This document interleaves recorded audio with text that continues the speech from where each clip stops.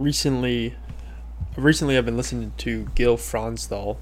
I've mentioned him a number of times in previous podcasts, and I've been listening to him pretty frequently, every day.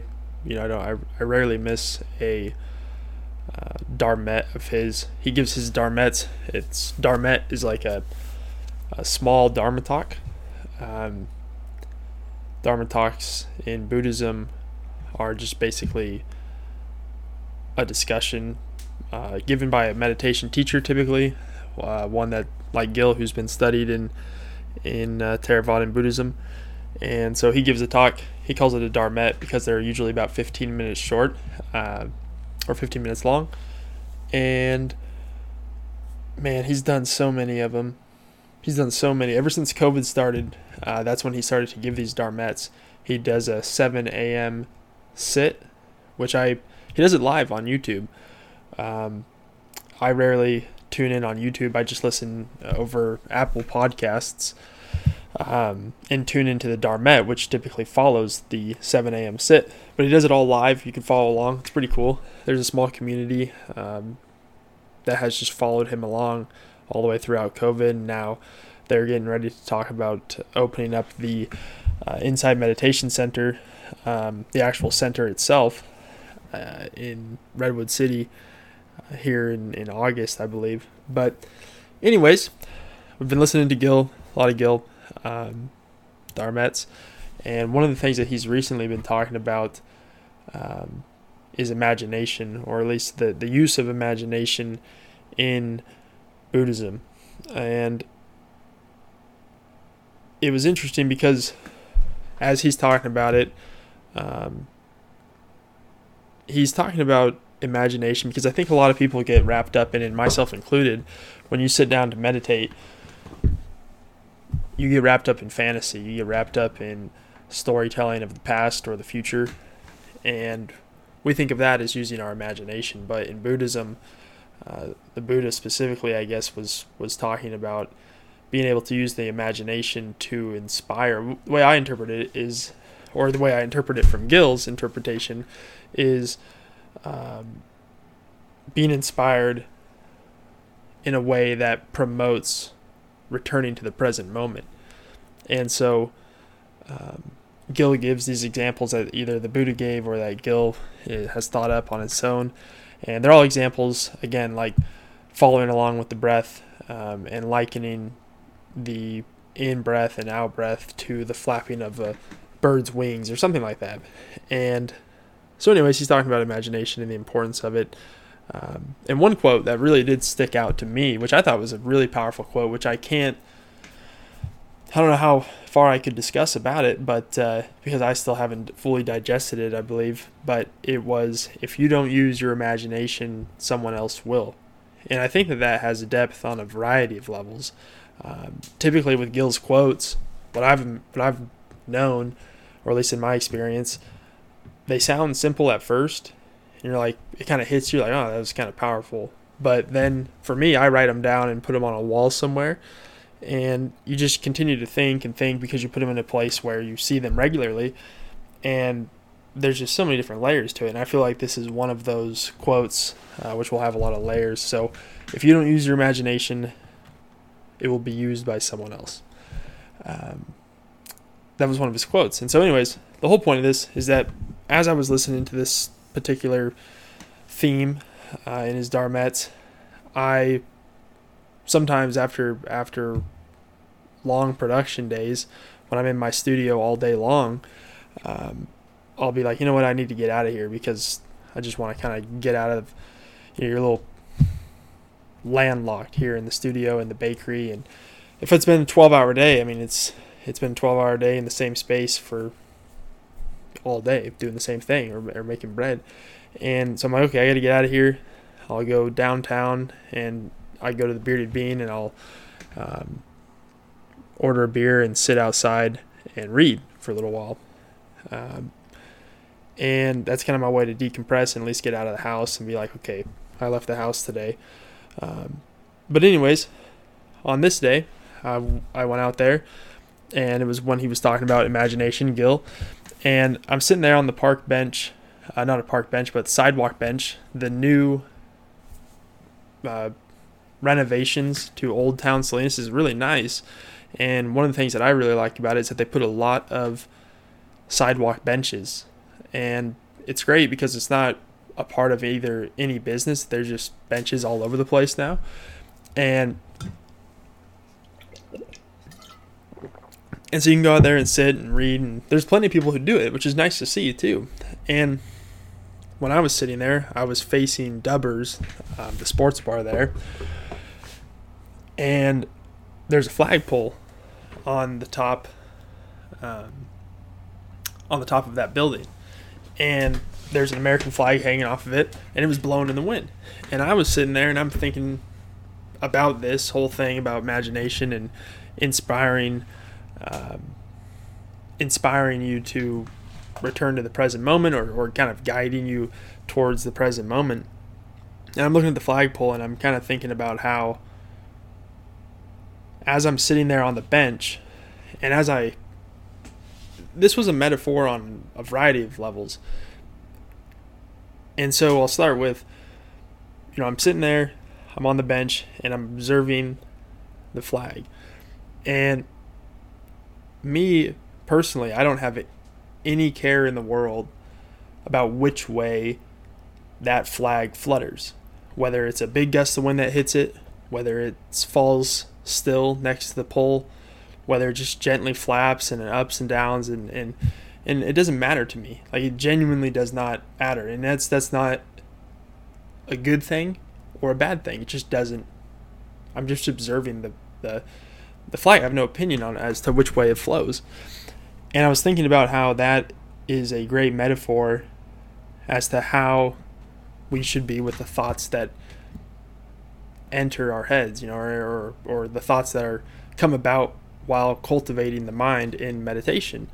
We're sitting there in meditation, and there's lots of thoughts, and we always think that the objective is to be thoughtless in meditation, when in reality, everybody from beginners to masters gets bombarded with thoughts.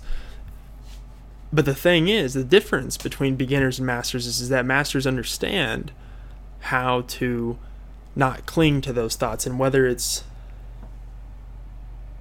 clinging to a thought can bring you into a variety of different directions. It can lead you off into a fantasy. It can lead you off into a feeling of sadness and depression, or it can, cause some sort of angst or craving, or those are hindrances that are spoken about widely in Theravada Buddhism.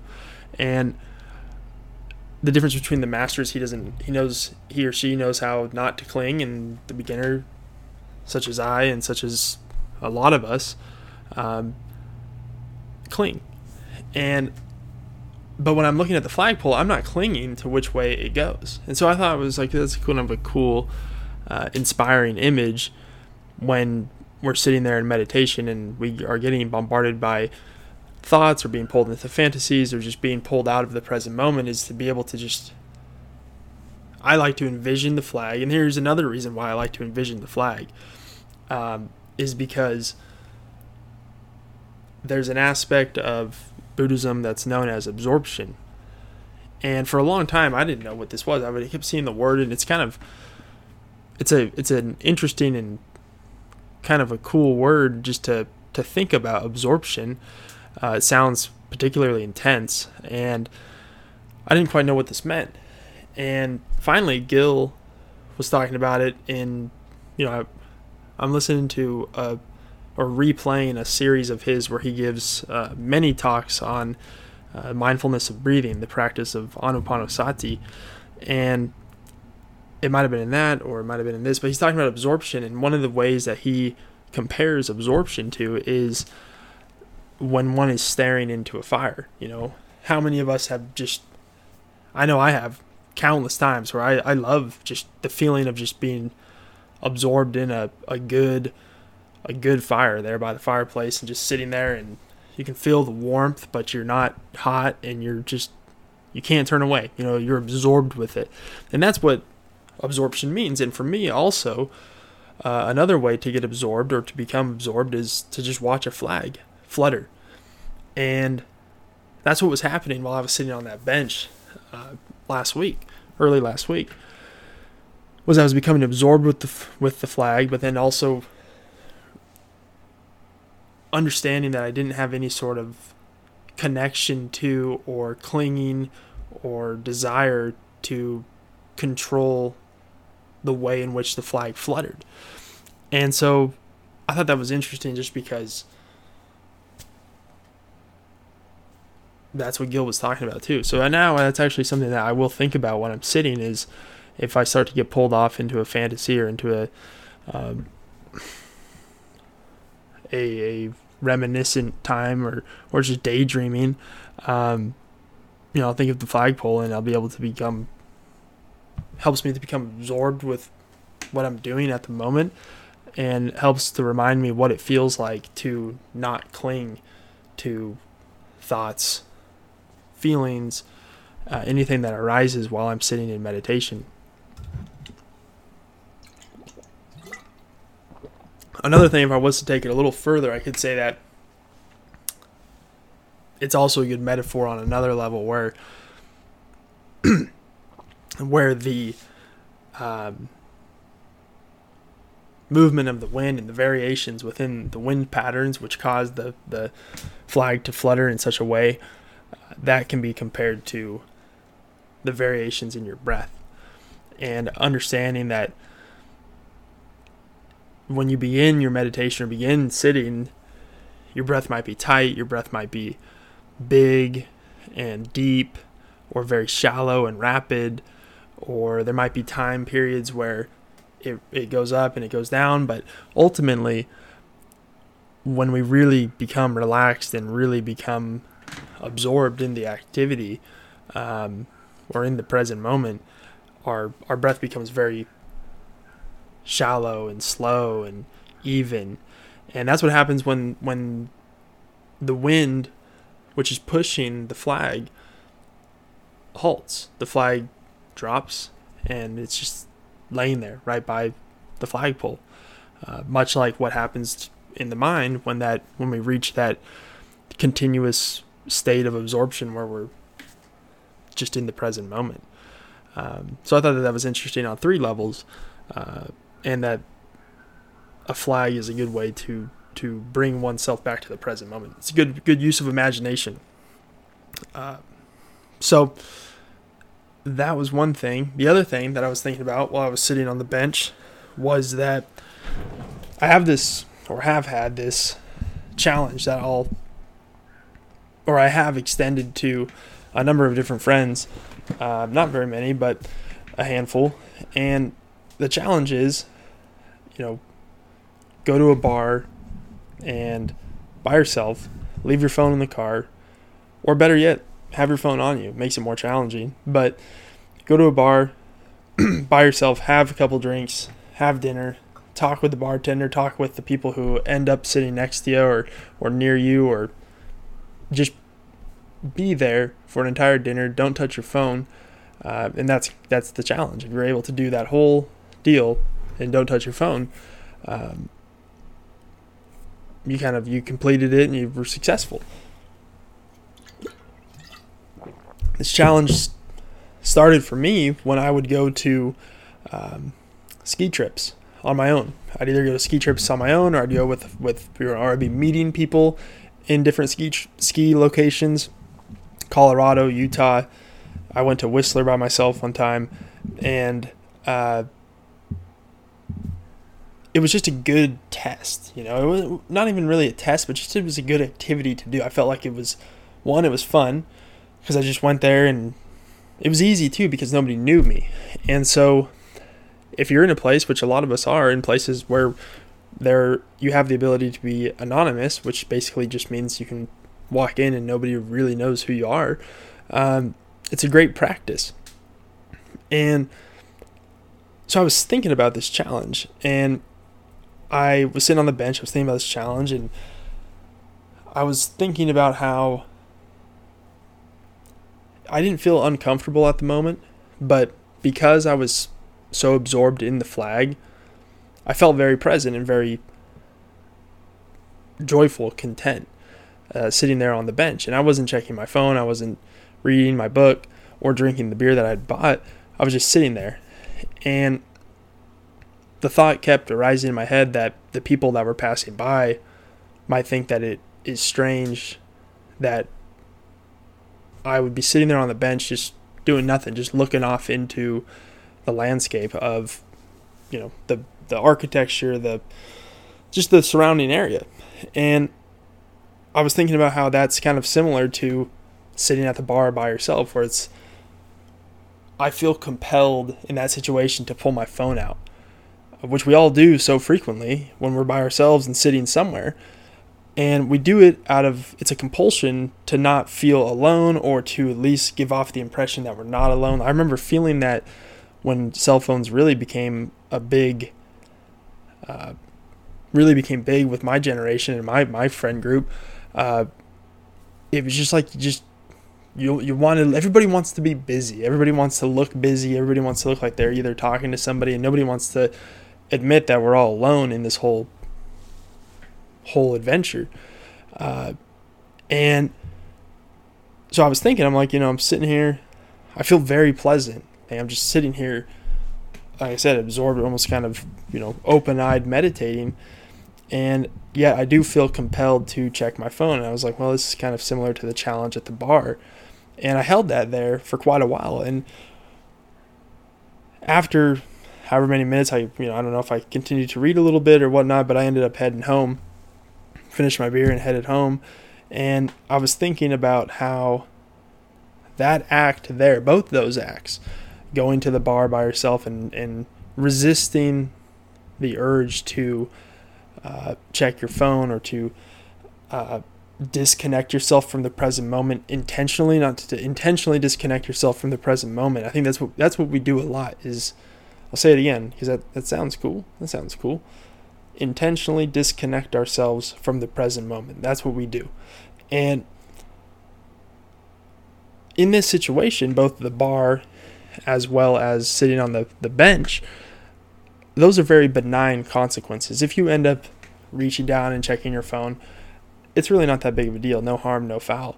But what that teaches you as a conscious practitioner of Buddhism, meditation, what have you, is that gives you a good and very real experience with what it's like to resist compulsion, and how when we do resist compulsion, we can recognize the freedom in that. There's that little space of freedom where it's like, I'm seeing that I'm being compelled to do this, and I am choosing not to do that. And that's where this quote that I've been thinking about for quite a while as well, there is freedom in restraint. There is freedom in restraint.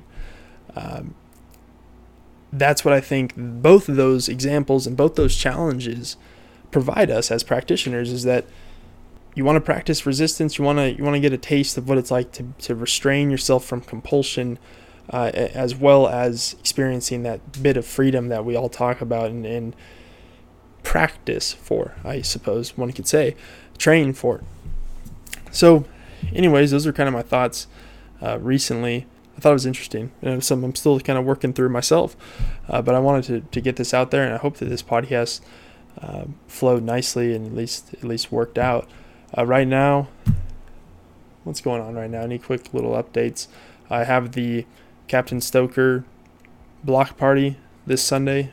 I'm going to be selling pretzels, loaves, and T-shirts. 10 to 3 off of, I believe it's Franklin Street, but it's the street that Captain Stoker's on.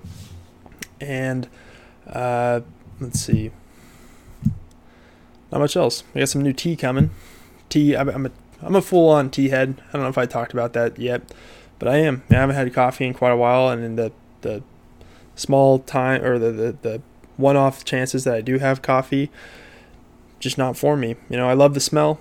I love the practice of making it, but I love the taste too.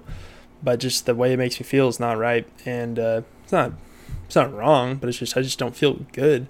And with green tea, I feel great all the time, and I feel awake, and I drink tea for wakefulness, and I feel awake when I drink tea. Been drinking kava too. Got some kava, which is good. Needs to be used more purposefully, just because it can kind of, make you a little sleepy. But it's good when used appropriately. And so, anyways, that tea. The tea is from Stephen Smith Tea. It's up in Portland. I got some when Sandra and I went up there last, and I ordered some more iced tea. Their iced tea is great. It's called Exceptional Iced Tea, and I love iced tea. It's just black iced tea, no sweetener, nothing. Make it yourself. It's not hard at all. And I also got some Dragon Well. Dragon Well is a green tea, but it's a Chinese green tea. A lot of the green teas that I drink right now are Japanese, which means that my understanding is that Japanese green tea is steamed.